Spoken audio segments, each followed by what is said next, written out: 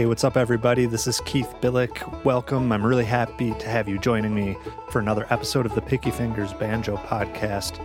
This is what I like to call a heavy news day here at Picky Fingers HQ, and it's actually just a relief to have news and things happening. We've all been shuttered down for a long time, and it's exciting to just have anything to talk about, really. So let's dive in. I think the biggest news that I want to make sure that I share with you is that I have scheduled the first of hopefully many, many monthly Picky Fingers VIP Lounge video chats. And VIP in this case, of course, stands for Very Important Picker. So this VIP Lounge that I have in mind, this is going to take place next Wednesday, which is April 21st at 8 p.m. Eastern Daylight Savings Time. And this is going to be a video chat, I think, over Google Meet. And it's just going to be a 1-hour hangout session with me talking about banjos, life, questions about the podcast, anything like that. Some of these months, I will likely be inviting extra special guests who you will be familiar with from the podcast. And so that's all exciting. It'll give me a chance to get to know you guys, and we'll just shoot the breeze for a while. Now, the only catch here is, in order to be invited to these VIP Lounge video chats, you need to be a Patreon subscriber at the proper tier, patreon.com/banjopodcast. That's how you go to become a subscriber, and that is largely how I get paid anything for all the hard work I do on this podcast, which, of course, I love, but it is time-consuming and there are expenses involved. So I really appreciate everyone who supports me on Patreon. But go check that out and figure out how you can become invited to this VIP Lounge event. Another note about that, if you are a Patreon supporter and that time and day does not work for you, I am planning to video record this and put it on a private video feed for you. So, of course, it's better to have everybody there in person, but hopefully you won't miss out on too much if you have access to that video after the fact. Another Patreon reward is to get a personal shout out of thanks from me right here on these podcasts that I make. And so today we have a very special Patreon supporter to acknowledge for their generous support. Today's official supporter of the show is Seth Hardiman. Seth has a really cool tribute that he wanted to do. It's kind of like a Casey Kasem long distance request and dedication. I know a few of you must get that reference. But he wants this shout out to be to his cousin, Warren Kennison Jr., and also in memory of Warren's late wife, Jolene. Now, Warren, if that name sounds familiar to you, and I admit it did not sound familiar to me, but if you look in your trusty Earl Scruggs and the 5-String Banjo book under the introduction, it acknowledges that Warren Kennison Jr. helped make the original version of the Earl Scruggs Banjo book right alongside Bill Keith. And sure enough, there is a photo of Earl playing with Warren Kennison Jr., and this is Seth's cousin. So, Seth, that is an awesome story, and I'm glad you shared it with me so that I could let the listeners know about that. And, of course, thank you for your support on patreon.com. So anybody who didn't catch that, head over to patreon.com/banjopodcast, sign up to support the show, and you have my undying thanks, and then you will also get some really cool rewards that you can read about there. The next order of business is to make sure everybody here knows about the Banjo Summit. Now, you might remember me talking about the Banjo Summit last fall. I ended up attending, and it was a fantastic experience. So here's what it's all about. The Banjo Summit is a 3-day online banjo workshop, and this time it's going to be from May 14th through 16th, 2021. And what it is it's chock full of accessible techniques to add color to your traditional playing or to take you beyond bluegrass. And regardless of your favorite styles, the Banjo Summit Online is going to expand your expertise and inspire countless new ideas that will raise your playing to new heights. I can definitely say that after I attended this last fall, I definitely felt very inspired by all the knowledge that I was able to soak up. But here is the best part about Banjo Summit. Listen to this all-star faculty. It's going to be Kristen Scott Benson, Wes Corbett, Seamus Egan, Eli Gilbert, Penn Krakauer, Adam Larrabee, Jake Sheps, Jamie Stone, and Tony Trishka, with performances by Chris Pandolfi, The Foreign Landers with Tabitha and David Benedict, and Next Generation with Max Allard and Nora Brown, and also a very special guest lecture with Bela Fleck. So that's incredible. And the other best part, I know I already said there was a best part, but this is another best part.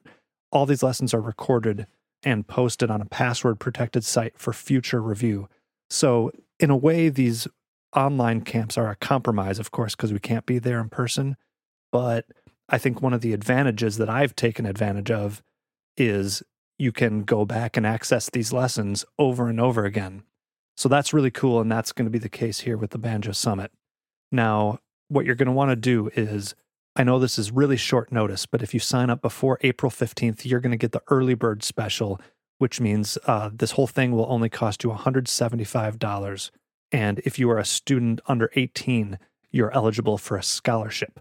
So enroll now in the Banjo Summit, www.banjosummit.org.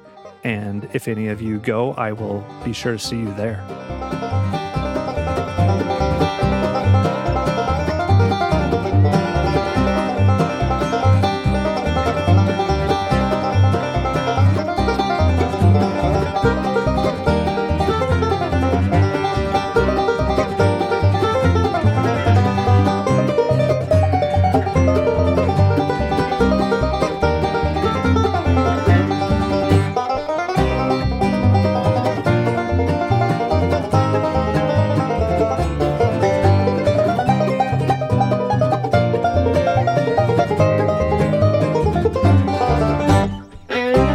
Today's freshly picked episode features a deep dive track by track into the new album by Wes Corbett titled Cascade.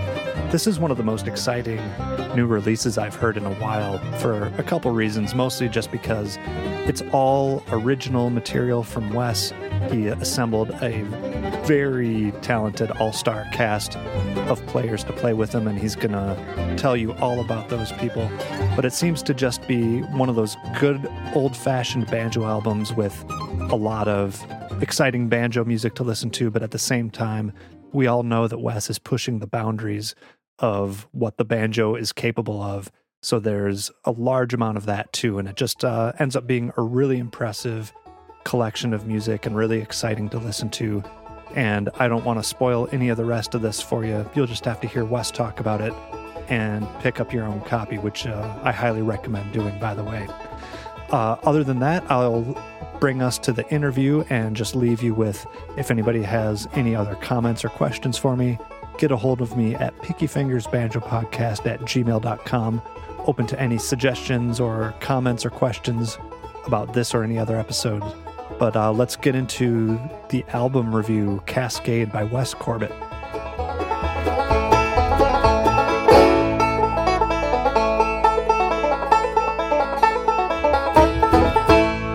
So first of all, Wes, very nice to see you again, my friend. Yeah, you too. You doing good? Oh, yeah. Doing pretty well, all considered. Yeah, likewise. So even though listeners won't hear this until after December 4th, we are speaking in mid-November, which is ahead of your new album release. So first of all, thanks for giving me an advance copy. I've been really happily previewing it. So yeah, excited to get to discuss that with you. Yeah, thanks for taking the time. You bet. So I guess first of all, since our last episode, also congrats on being hired for your new gig with Sam Bush, although it's got to be a little bittersweet. How many gigs did you even get to play with your new band? I've played 21 gigs. Oh, man. I got the gig in January, and then February and March, we did the longest run, what was supposed to be the longest run of the year, which I guess it definitely was the longest run of the year, where we went to Colorado and back. So I played 14 gigs over like 2.5 weeks with the band. And then played a couple gigs before that. And then we've actually played 4 gigs post-COVID that have all been like socially distanced outdoor gigs. But now that winter has fully hit, we are done until spring. Brother. Well, count me among those who are looking forward to seeing everything get back up and running so we can see you try to fill those huge shoes that were left by Scott. So should be fun. For sure. I mean, he's been a banjo hero of mine, since I first started playing, since high school. Yeah, me too. But we're here to talk about your new and first solo album called Cascade. So that raises the question, you've recorded with all sorts of different projects and as a sideman for things. Why and when did you decide to do your own album under your own name? Yeah, it's been in the works actually for probably 10 years, frankly. But I've been writing material for it for a long time. I think I waited as long as I did, partially because I felt like I wasn't ready, and partially maybe from some time constraints. But it all just kind of fell into place. Moving back to Nashville, knowing that I could get the folks that I got to play on it, it felt like it was time to do it. Excellent. So these are all original compositions of yours? That's correct. The only one that is a co-write is Stan Lee, which is kind of a slower one that Chris Eldridge and I wrote together. So Chris, who's the guitar player in Punch Brothers, produced the record and also played guitar on it. And I co-produced it.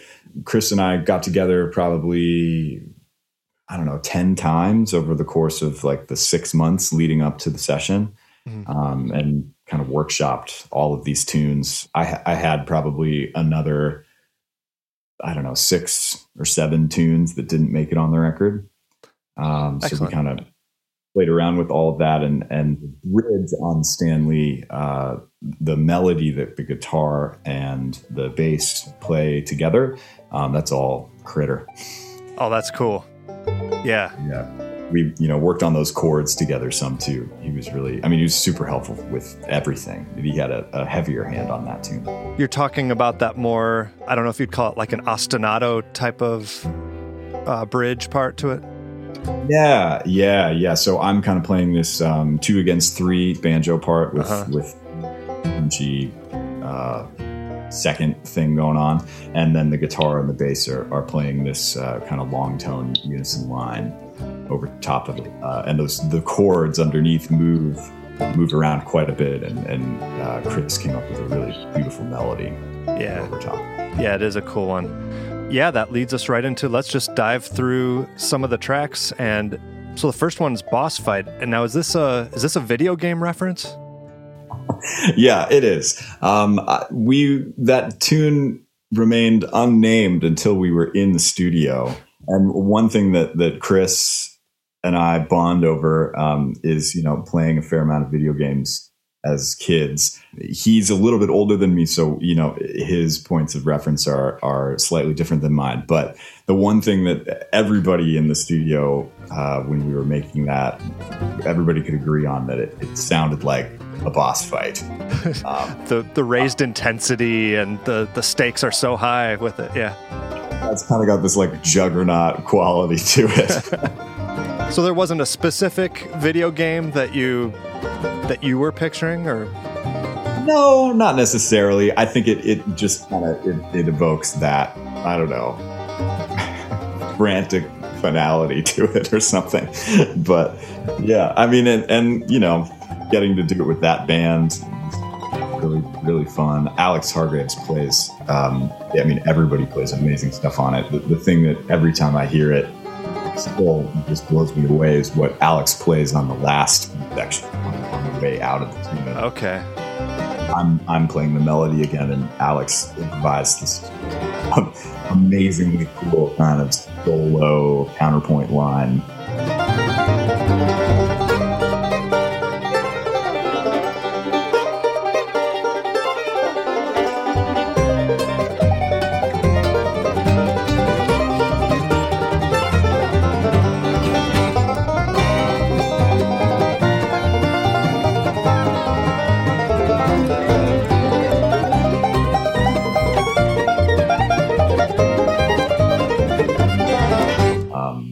Which as we were mixing it, it was kind of like, at first it was like the banjo, was still like the main focus, and we were just like, keep turning Alex up. Keep turning that up. Yeah, start flip-flopping a bit. Yeah, so we've heard that melody before. Let's hear Alex shred over some really weird changes. Oh, totally. Well, it's a good high energy start to the disc. One banjo-y thing that I wanted to make sure I asked was near the end of your second solo, you have like I describe it as sounding like mandolin double stops, more Sure. strummy, and you're not supposed to be able to do that with finger picks. So what the heck, man? It's I guess it's what's the audio version of an optical illusion? Basically, it sounds like I'm playing double stops the whole time, but it's actually only every other note. It's this technique that I have kind of been fascinated with for the last couple years. But I tend to lead a lot of things with my index finger instead of my thumb, but you can easily reverse this technique. Okay. So what it is index and middle on two strings at once, and then your thumb on one of those same strings, right? So okay. Open, it sounds like this.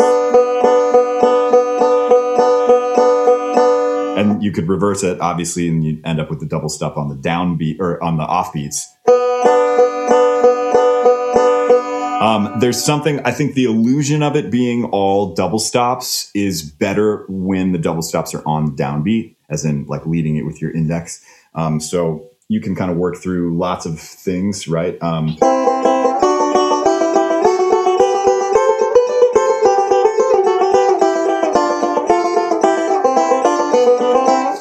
You can also spread the voicings. I'm just doing all of that on the first and second string, but you can spread the voicings however you want. If it's like the first and fourth string, maybe some of the illusion is broken or something. Right. And then as the notes get closer and closer together, it like the illusion kind of comes back. Right. But yeah, you can things. I did improvise that whole solo, and it's actually all one take. Oh, that's amazing. That was something I was going to ask eventually as well. So that's really cool to know. Now, your single thumb notes, is that always on the lower two of the notes? Yeah, I think usually when I do it, yes. Let's see. Yeah, no, I don't really cross over to the first string. Okay. That's a cool idea. I haven't explored that. Yeah, just wondering. It's all new to me, so. Yeah. Yep. Something for the next album. Yeah, totally. Yeah, I mean, you can work through lots of different things with that. Things that have sort of like an odd metered feel, feel particularly cool.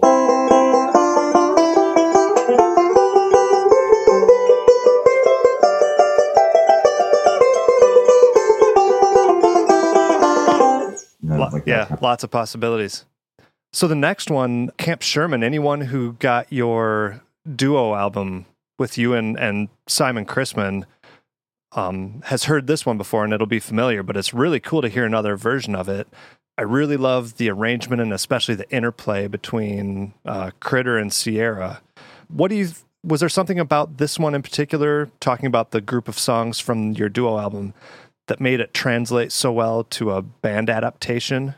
Yeah, I think actually when I wrote that tune, I had a bluegrass band in mind, and I brought it to the duo with Simon, and it worked really well. It's kind of its own thing. But when I wrote that tune, it was definitely with a full 5-piece band in mind, like really kind of lush orchestration. Cool. Were there any other tunes from that duo album that, I mean, you mentioned that you workshopped several that didn't make the cut. Were any of the other ones from that duo album? No, that's the only one. But I kind of always planned, once I decided to make this record, it was kind of like, okay, that's gonna get re-recorded. And by no means does that mean that I'm unsatisfied with what I did with Simon. I just knew that it would work really well. And I think I think it's cool. I like it when people do that. I like to hear multiple versions of the same tune. It brings really different things to light. I mean, and that tune in particular, I kind of never play exactly the same way. just because the melody, it's like the core skeleton of the melody, I play the same way, but in terms of rule patterns of how I execute that is always a little bit different. And a student asked me for a tab of that, and I gave it to them because I tabbed it out for Banjo Newsletter when the Duo record came out. Oh, okay. And I hadn't looked at it in a long time, and I pulled it up, the next week, and we were working on it, and I was like, wait, I played what? And the reality is like, playing with Simon and playing that melody versus like the opening of that tune with Critter playing rhythm on it, just different things. Playing with Critter, I kind of roll, it's like kind of constant eighth notes for the most part through the whole thing. Whereas with Simon, there's a bunch more kind of syncopated space put in it. Yeah, all the rhythms have to bounce off whoever you're playing with a lot differently. So brings out different aspects of it. I think there's not that many people that make me want to play actual bluegrass, but Critter is one of them. Like something about like the way his rhythm kind of activates my own playing, that makes me want to play like grassier in a way. So I feel like even though it's kind of this like sensitive mid-tempo banjo melody, it's a much grassier version of it. And a lot of that I think just has to do with like how I respond to getting to play with Chris. Yeah, that makes sense. Excellent. The next one, Sweet Simone, I think is one of the more interesting ones to me, I guess, for a few reasons. First of all, in composing this one, at least in my relatively unsophisticated experience, it's hard to make a banjo composition sound good that has so much space to it, and it's sort of against our nature to not just do these streams of 16th notes. So was that ever an obstacle for you, and how did you, I don't know, how do you overcome it with a melody that's a little more sparse like this one? Sure. Well, I mean, I think the hard answer on that is rely on the band. You have to trust that what's happening underneath you is doing what it can and should. I mean, it took us a minute to kind of figure out a core groove, like a core personality for each one of the sections. So we had 2 full days of rehearsal, 2 like 10-hour days, and then 5 days in the studio to track all of this. And actually there were a couple of power outages, so we probably lost like at least 5 of those hours of studio time. That was on your studio days that the power outage was? Full on like blackout power outages. Did you lose any takes? Didn't. Thankfully. And Scott, who engineered the record, is a just obsessive compulsive saver. Oh, good. Yeah. Yes. So thankfully, yeah, we didn't lose anything but time. But that tune is interesting. I wrote it a pretty long time ago. I don't quite remember when I wrote that. And I never could really find a home with it. It didn't make sense in any of the bands that I was playing in at the time. I think I maybe wrote that when I was still in Joy Kills Sorrow. Even. Okay. Used the A and B sections. I just really liked kind of the voice leading of the A section chords.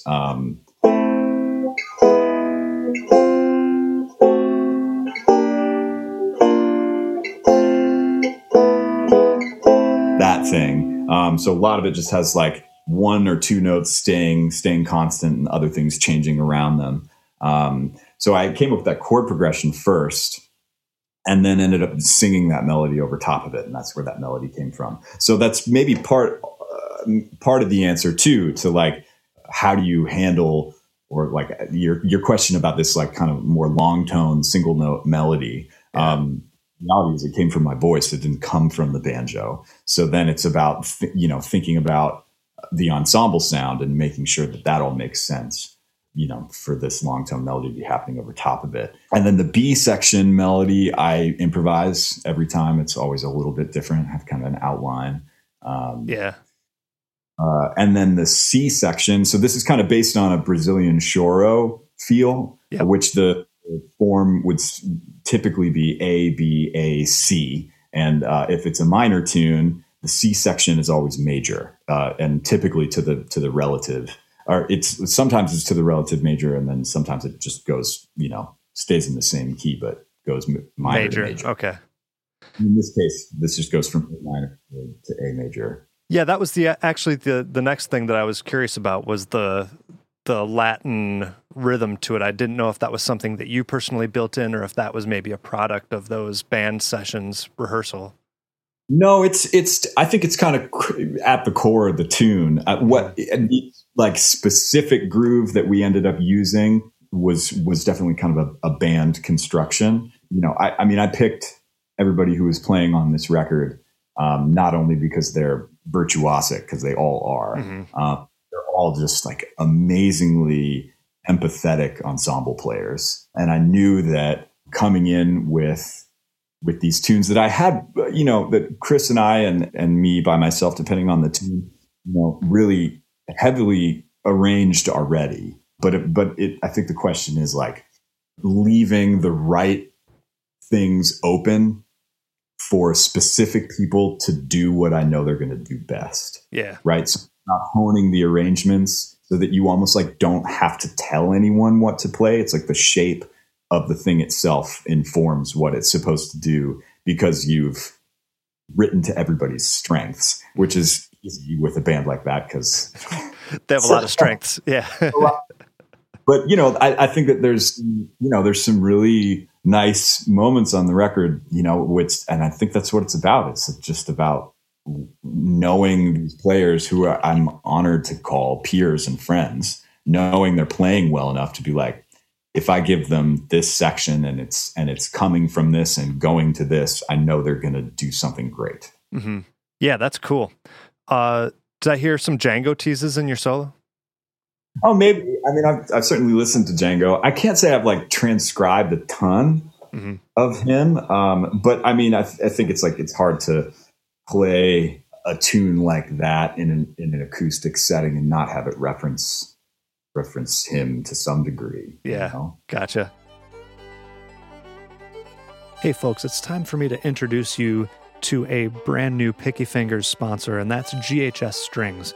Now, GHS might be a new sponsor, but they're definitely not new to the string business. They've been making some of the best banjo strings on the market since 1964. They use their proprietary lock twist on the plain steel strings for incredible stability, extra large loops for easy installations on any tailpiece, and a wide range of gauged sets for every player.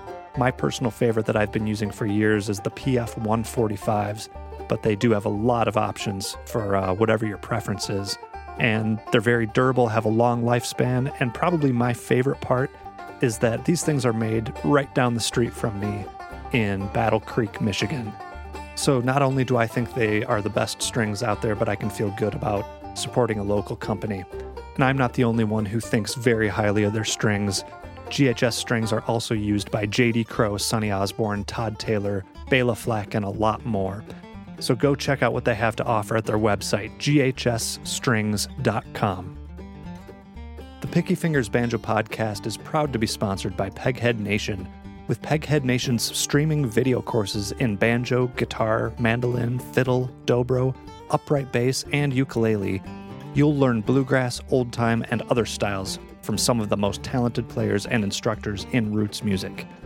PegheadNation.com features a great lineup of banjo instruction, with courses including Beginning Banjo with Bill Evans, Bluegrass Banjo with Bill Evans, Clawhammer Banjo with Evie Layden, Wade Ward-style banjo with Bruce Molsky, the banjo according to Danny Barnes, and contemporary bluegrass banjo with Wes Corbett. Each course includes high-quality multi-angle video lessons, downloadable notation and tab, play-along tracks, and plenty of tunes and songs to play with. So what I need you to do is join any of Peghead Nation's video courses, and you're going to get your first month's free just by being a Picky Fingers listener. Go to pegheadnation.com and use the promo code PickyFingers at checkout. That's all one word, all lowercase. And once again, that gets you your first month free at pegheadnation.com. The Picky Fingers podcast is also sponsored by Elderly Instruments, which is the world's most trusted source for new, used, and vintage fretted instruments. We all know how cool it is to be able to support the locally owned mom and pop businesses rather than going to the big box stores. Well, with Elderly Instruments, you're getting a place that's been family-owned since 1972, located in Lansing, Michigan, but they do ship worldwide. However, shopping at Elderly Instruments doesn't mean a compromise in quality. They have a vast selection of acoustic and electric guitars, banjos, ukuleles, mandolins, and all the accessories and books you might need. They have a world-renowned repair shop that sets up all the instruments, and perhaps most importantly, the down-to-earth knowledgeable sales staff that is there to help you with anything you need, from advice on the high-dollar vintage instrument that you're looking for right down to what picks you should buy. They're happy to help, and they're just a phone call or an internet search away. Go to elderly.com or call them at 517-372-7880 and tell them Picky Fingers sent you. Moving on to Light 'em Up. I think this is a cool example of what I hear is sort of a common thread in a lot of your compositions, which is there might be one section that is either minory or bluesy or spooky or, something like that, but then also has corresponding more major uplifting section, kind of what you were just talking about, like the typical form of the last tune. Are you conscious of this, and is there a particular influence that comes from in your writing? Sure. I mean, in the case of Light Up, I don't know about the specific influence. I mean, you can certainly hear anyone from like all the major classical composers to Bela use minor to major motion as a really strong juxtaposition within composition. Mm-hmm.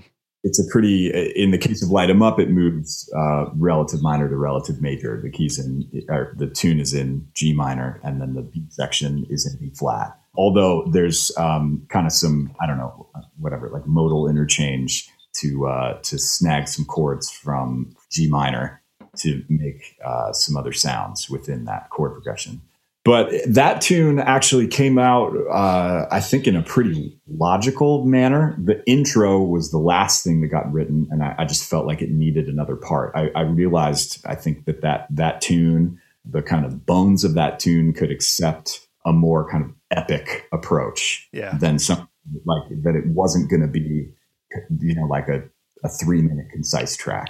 Mm-hmm. That it had the strength to hold up to something longer than that, some longer solos and a lot of like textural interplay. And so, but initially that tune was kind of written from a number of perspectives. So I found this rhythm on the banjo that I just really liked.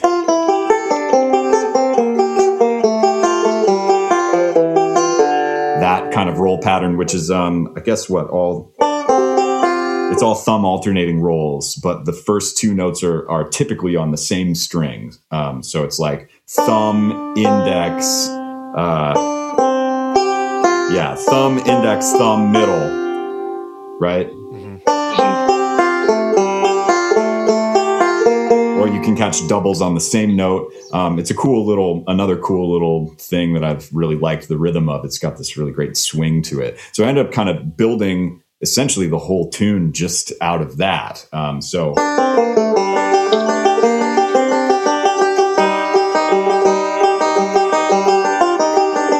there it is.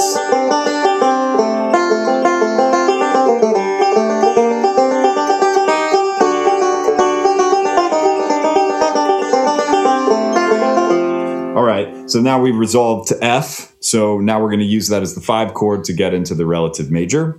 Yeah. And the B section really, one detail that I forgot is actually when I first started playing this tune, that A section melody was in octave. So the first time I would play it, I would do it low, and then the second on the repeat, I would do it high. Mm-hmm. Like that. Yeah. But I ended up ditching that just with the ensemble. It kind of felt cluttered doing it that way. But there was a symmetry initially in how it was written, which is that the B section, which is all built off of that same roll pattern,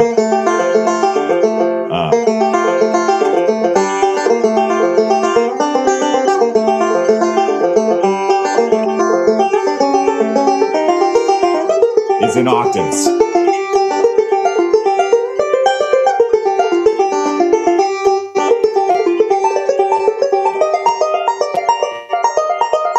then, I don't know,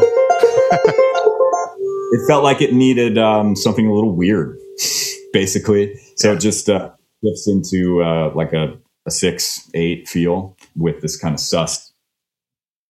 So like B flat sus to B flat, and then F sus to F to resolve back to G minor. The G minor. And then cool. The intro just kind of came from, I think I kind of let the banjo guide me on that one.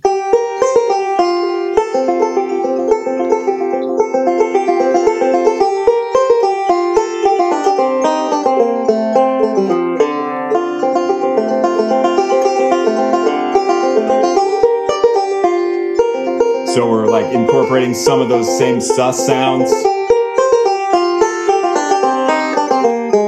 Moving a little further away from the key center, resolving actually to B flat, and then back into G. So we kind of have a bunch of little borrowed aspects from the rest of the tune to kind of sew together this intro, which I then blew those changes out for Alex to solo over kind of before this long banjo solo, which I knew he would do amazing things with. Yeah, that's so cool. I think letting the banjo lead you is a good approach to just about any decision in life. What do you think? No.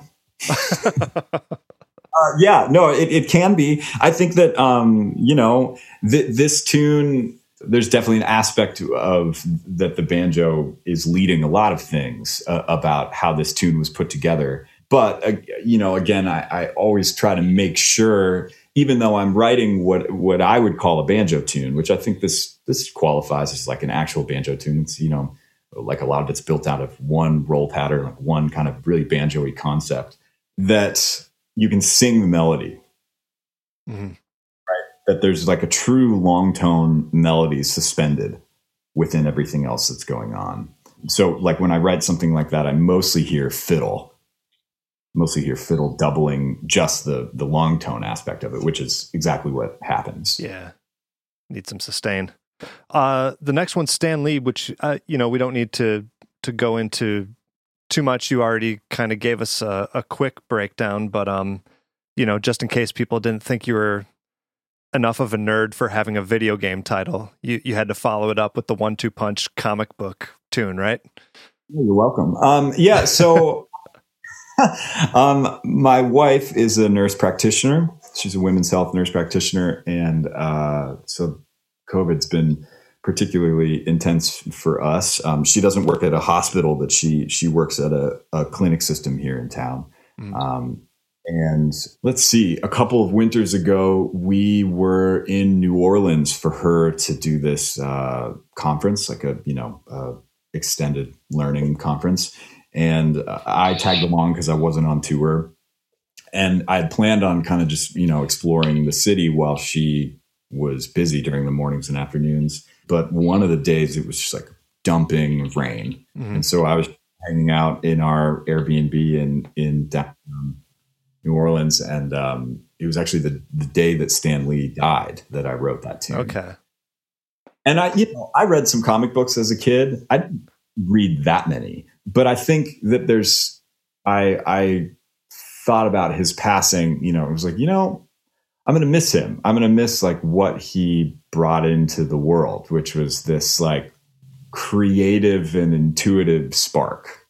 And I think that when you think about the things, like all of the characters that he created, the kind of core of them is so flexible, which is it's so great, right? I mean, like that you can read all kinds of like social justice issues into like the core of what makes X-Men the X-Men.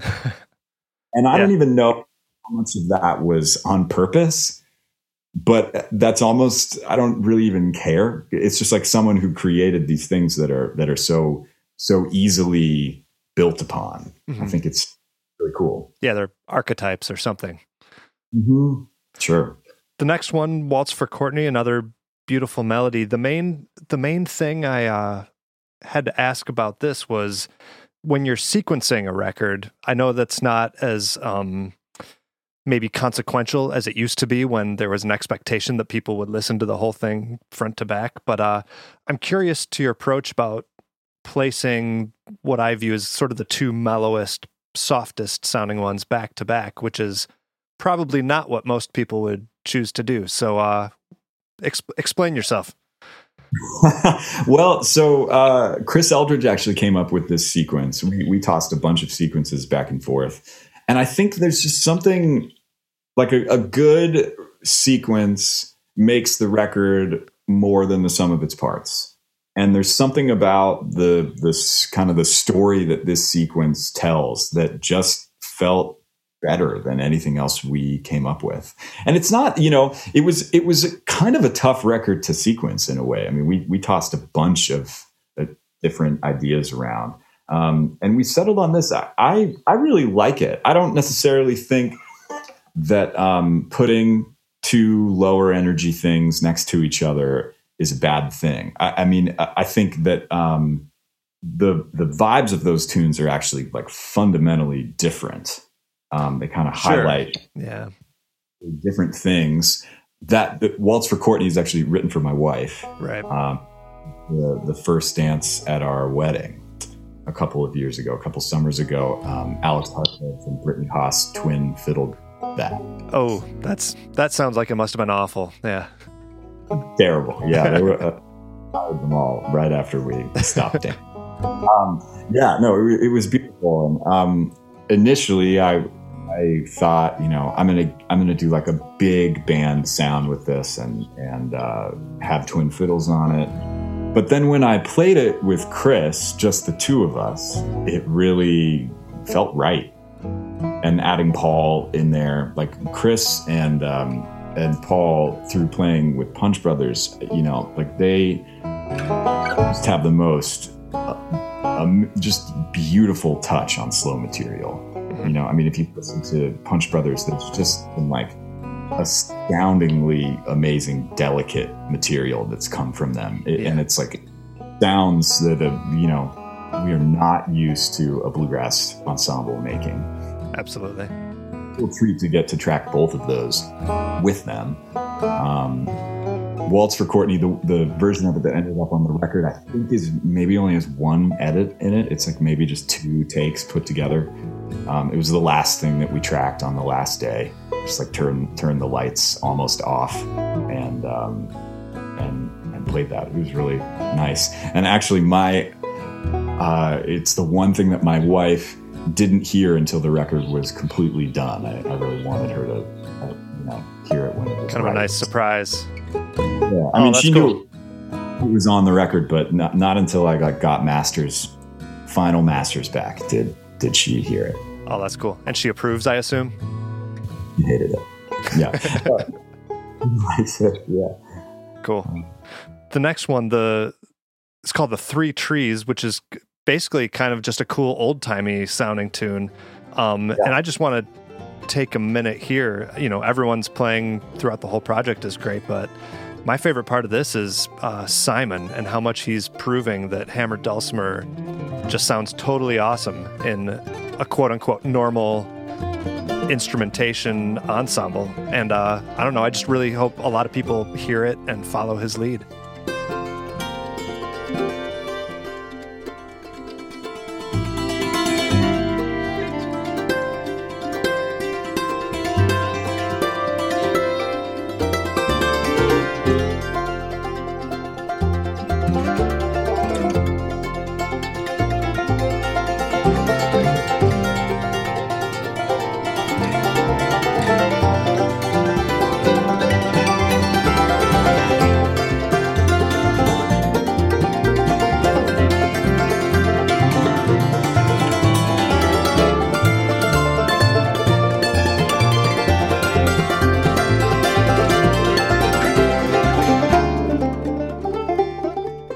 Yeah, Simon, I mean, I think we talked about this in the last time I was on your podcast, but it's just a singular musician. And including him on this project was a no-brainer to me, although it maybe seems like it's out of left field for some people. But Simon's musicianship transcends the instrument that he plays, that's not like a rag on hammered dulcimer. There's lots of great hammered dulcimer players, but there's something really special about just the music that guy has in him. That's actually one of my favorite moments on the whole record is when I stop playing and Simon takes this and I wrote it that way. Like I wrote it to be, this is going to be this like really spacious moment for Simon to do his thing and to feature that in a way that I don't think has really been him playing with a bluegrass ensemble in that way. And you do have to treat the dulcimer with a certain respect in terms of bass, right? Like that, you're adding a sixth voice to an ensemble that already has a pretty strong like cluster in the mid range. And dulcimer's primary meat is in the mid range too, so you have to be careful with how you orchestrate things to make sure that it works right. But I used Bela and how my impression of how he thinks about using dobro and Jerry Douglas as a reference point for that on this record. Oh, where people kind of back out of the way at certain times to let him poke through. Very interesting. Well, I think you succeeded, man. It definitely caught my ear what he was doing. So yeah, love hearing it.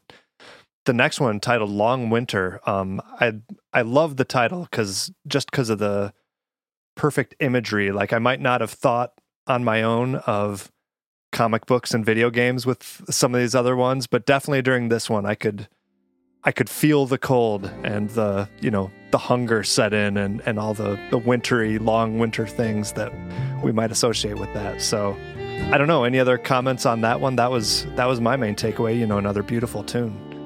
Thanks. Yeah, that one's pretty, that's a close one for me. My mom passed away from cancer in 2012, and I wrote that winter in 2013.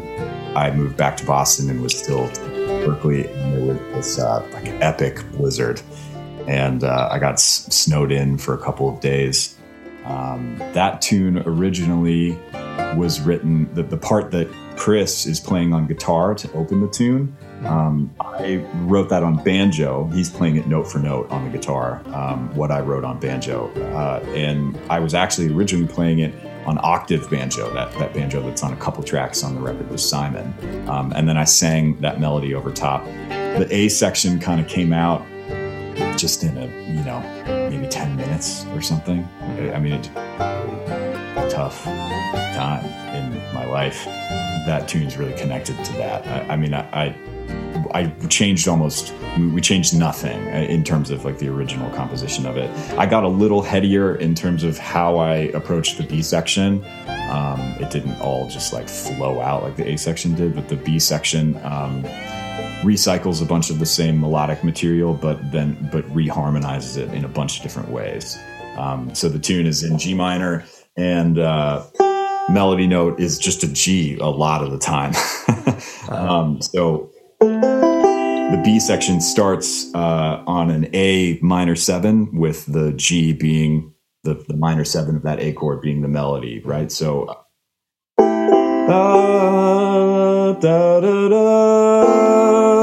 to a B flat, which actually we played it more as like a B flat kind of Lydian sound.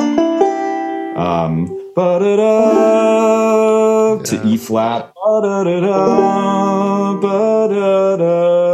Where does it go?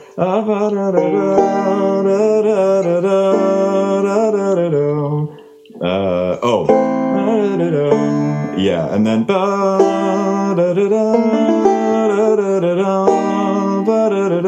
to B flat, to C, A minor, to D. So I think it's both maybe musically a little bit heady, but also emotionally really connected, that one. Yeah, the intensity definitely comes through for sure. Then track 10, which is the last one, another great tune. I'll just make the same comment about Simon, another good feature for him. I don't know anything else to add. This I don't have the title on this one. It's Dinosaurs. Dinosaur Birthday. Dinosaur Birthday. Molly Tuttle named this one. We used to as an instrumental with the Molly Tuttle Band. Chris and I made a few changes. But yeah, I love getting to hear Casey Campbell on mandolin and Simon kick this tune off. Is a really cool texture.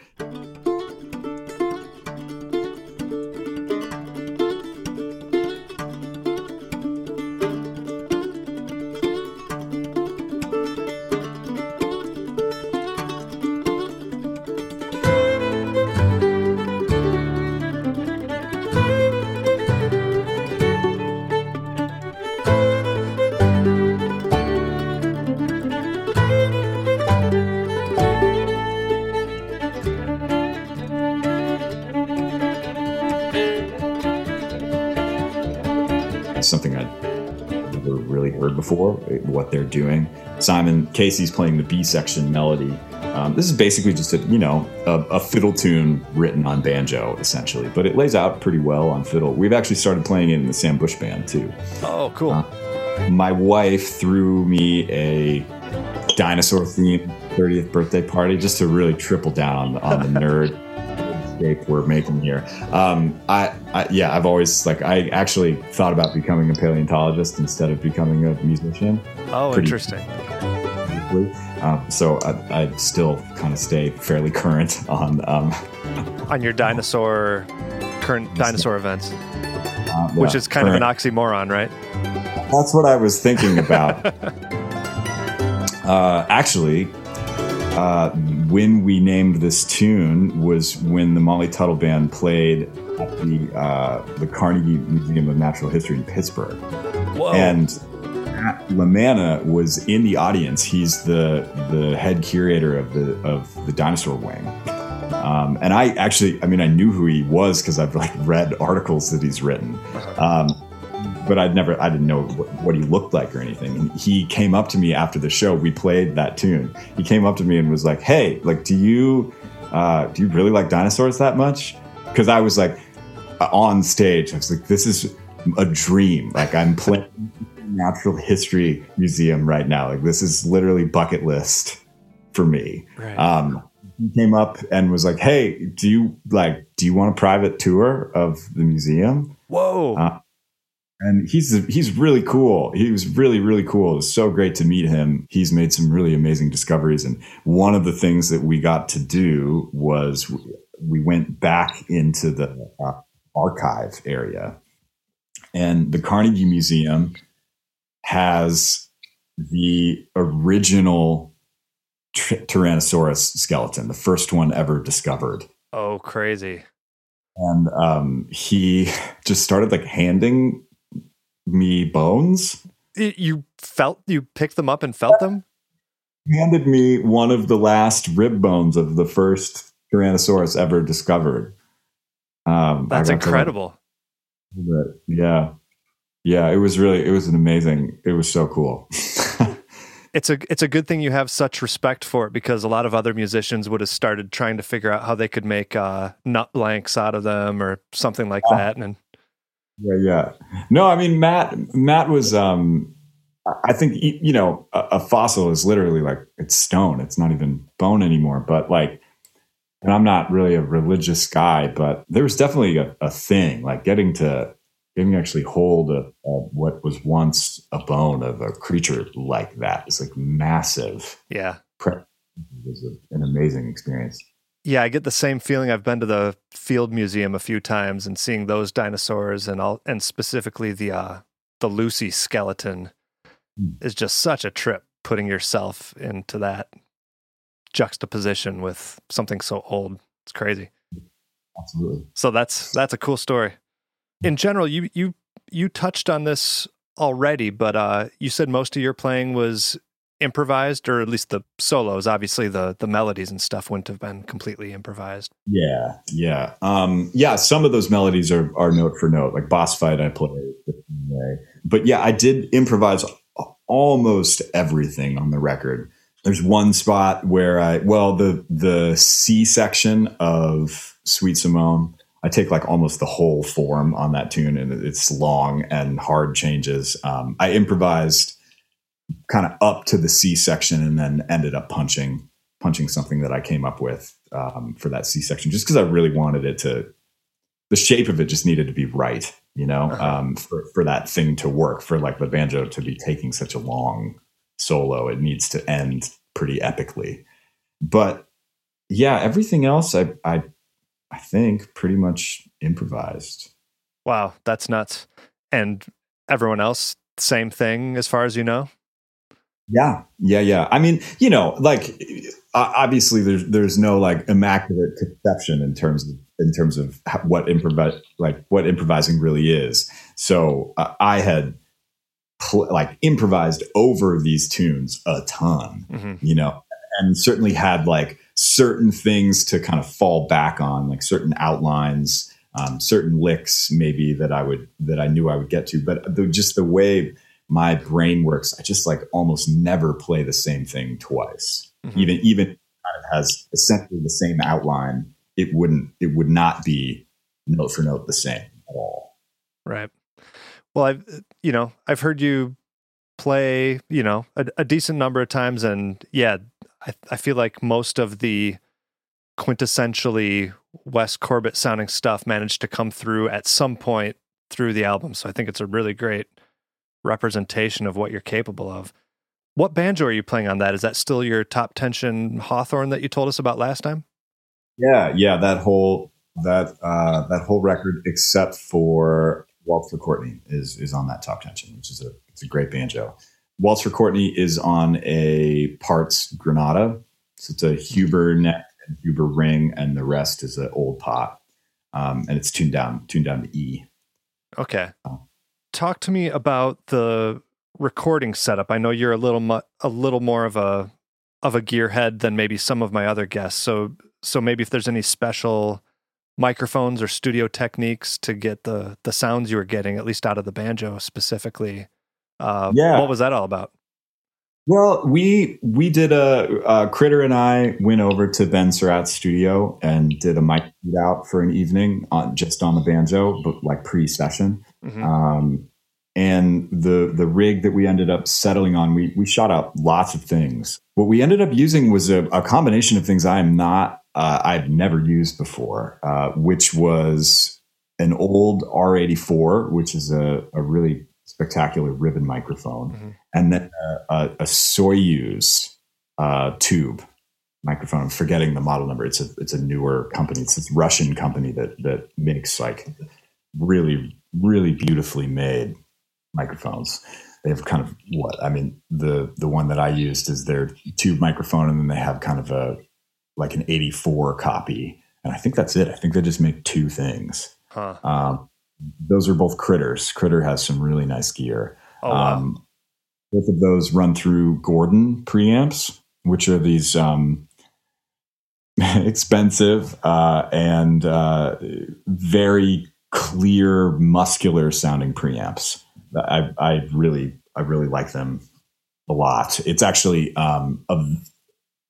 in a way, a fairly simple rig to what I ended up using on Johnny and Keith Hines producing her record.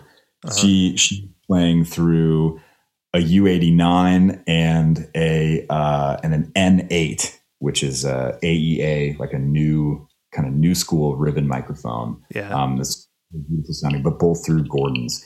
Critter brought this up with me that like if you have an ensemble where everybody else is on not Gordon's and someone is on Gordon's, that thing is going to be a focal point in a really like musical but like a muscular way. So when you listen to the mixes of my record, for instance, or Bronwyn's record, right, you can hear that. You can hear that your ear is like, this is the focal point of the record. Interesting. Not like an overpowering way, because we worked really hard on mixes on both those records to make sure everybody sounds great.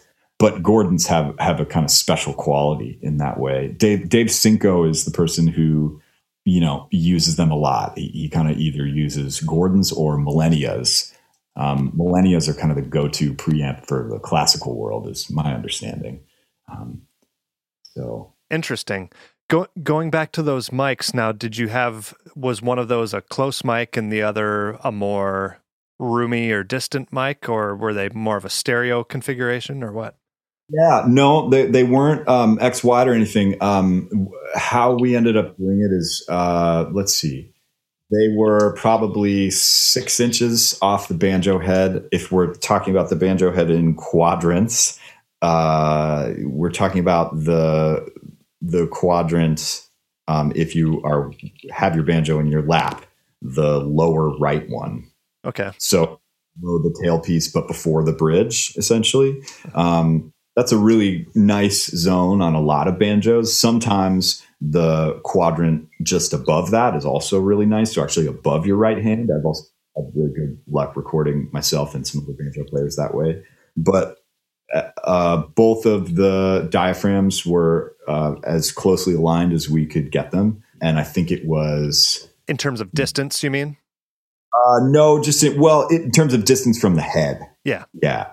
And let's see.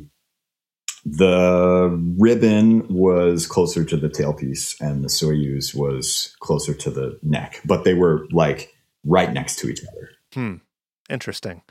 And last time I remember you saying that one of Synco's principles was for the diaphragm of the microphone to be parallel to the banjo head. Is that still something you follow? Yes, definitely. That's how this was mic'd. What's your perceived difference in, if you don't obey that, what's the consequence of that? I would say a loss of clarity. Like you end up with more overtones you don't want. There's a presence to it.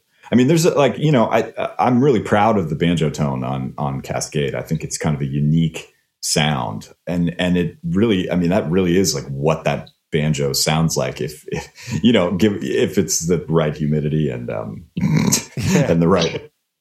I don't know. Banjos are so moody, but right. That banjo really is like that kind of present sounding. Yeah, cool.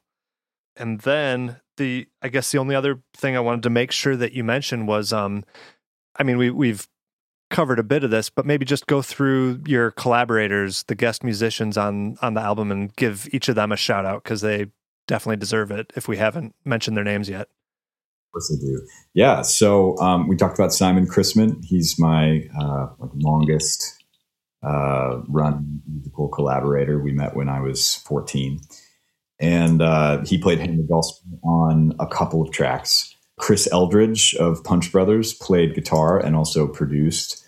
Critter is endlessly inquisitive and, not to mention virtuosic in so many ways. But as a producer and as a player, he's kind of endlessly inquisitive, and it brings such a magic to what he does. It's really fun. It's really fun to get to meet him. Paul Cowart, who is basically my neighbor, he lives like 4 blocks away. He's the bass player in Punch Brothers also. Paul is, I think, really, really unique in someone who's so virtuosic. His arco playing, his bowed playing is so beautiful. He studied with Edgar Meyer when he was at Curtis, but his pits playing is so groovy. Like, he spent a bunch of time studying how Roy Husky Jr. played on a lot of records. Main reference point for playing pits, and it shows. He just makes everything sound better. And in the same way as Critter too, he's kind of endlessly inquisitive about like, how could something be better, or how could something fit together in a new or different way, which makes sense. It makes sense. Punch Brothers have made the music that they make. It's not just about Feely. It's all of those guys are like that. Yeah. And let's see, Alex Hargraves on fiddle. I met him just maybe 6 months after I met Simon, when he was like 11 or something. I don't know, 10 years old. He was really young and so good already, like so virtuosic already. and that there's something really special about what he brings, which is that he's just absorbed like a massive portion of Western harmony, and yet he's also so restrained with what he chooses to use. He's just so reactively musical to what's going on around him. Mm-hmm. And then mandolin was kind of split in half between Casey Campbell and Sierra Hall. So Casey Campbell is a player that I met when I first moved to Nashville. And man, I mean, he grew up here in Nashville. He's like one of the few people from here. And he's just so schooled in old mandolin playing and old country music and bluegrass. But, he's also a really schooled musician from a modern standpoint as well. So it's like, there's nothing you couldn't throw at him that he wouldn't kind of alchemize in this beautiful way with both like trad mandolin sound, but whatever the context is, and somehow it works. Mm-hmm. So he adds, I think on the tracks that he's on, adds this really rooted thing. And then Sierra Hall is, one of the like bright spots my whole generation in terms of musicianship. Watching her, we've gotten to play music together in a number of contexts. And I'm always so excited to get to play with her and like arrange music with her. Yeah, I think she's one of the most talented musicians of my whole peer group. Yeah, brilliant for sure. And then honorable mention goes to Noam Pikelny's hilarious testimonial on the album sleeve. People will have to read that. It gave me a chuckle.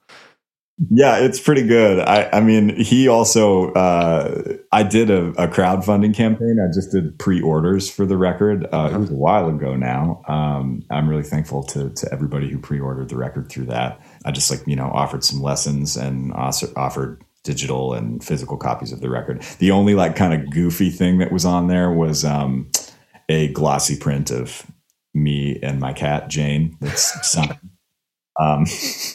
Which that's obviously the best one. How many of those did you get rid of?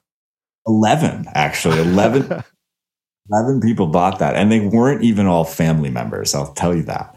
But yeah, Noam also did a really great cameo in the crowdfunding video as well. I'm sure I saw it, but like you said, it was a while ago, so I can't recall it, but I might have to revisit that. That's cool. He opens the whole thing holding 3 top tensions. But yeah, it's pretty good. Yeah, nice. Now that we've sold everyone on how great this album is, tell them how to purchase it or also visit you to hear about your other projects and all that business. How do they find you? Yeah, so I'll have a store on my website, which is wescorbett.com. You can purchase the record through there. You can also get it all the normal places, stream it all the normal places. If you are used to buying records through, like physical records through CD Baby, you can also buy physical copies there. Of course, just like a music business thing, streaming records makes me almost no money. So if supporting musicians is something that's important to you, and that sounds so guilt trippy, but like it's streaming records through Spotify or iTunes, like I make fractions of a penny. Yeah. So if it's something that that you find yourself listening to a lot, buying a physical copy or buying the actual record on iTunes, makes a bigger difference to me and to everybody, all of my peers. And what was the other question? I think that was it. Just how do people find your music and find what you've been up to? If they, if tour dates ever happen again, they might want to come see you also. So, yes. Yeah. So you can follow me on Instagram and on Facebook. You can also follow Sam Bush on Instagram. He actually posts a lot of really great content of him playing and like telling stories and goofing around. He's such a notorious ham. So, yeah, his one that I saw yesterday, what was he trying? He was trying to cook and play, and he was like in an apron. I don't know. That sounds right. I haven't seen that one yet, but yeah. If you want to hear me play with the Sam Bush Band, then his calendar. I'm also, teaching the camps and stuff. I'm also available for private lessons in person in Nashville once COVID is over, or online. You can reach out to me through my website. Excellent. All right, Wes. Well, it was great catching up with you. Thanks for everything. Loving the music, and hope to see you again soon. All right. Likewise. Thanks so much. You bet.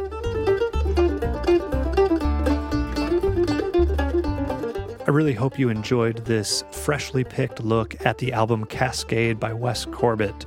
Once again, thank you so much to Seth Hardiman in honor of his cousin, Warren Kennison Jr., and in memory of his late wife, Jolene.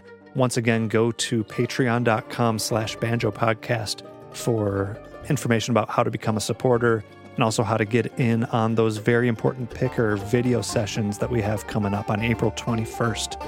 Contact the show, pickyfingersbanjopodcast@gmail.com. And that's going to do it for this episode. I look forward to seeing you all next time.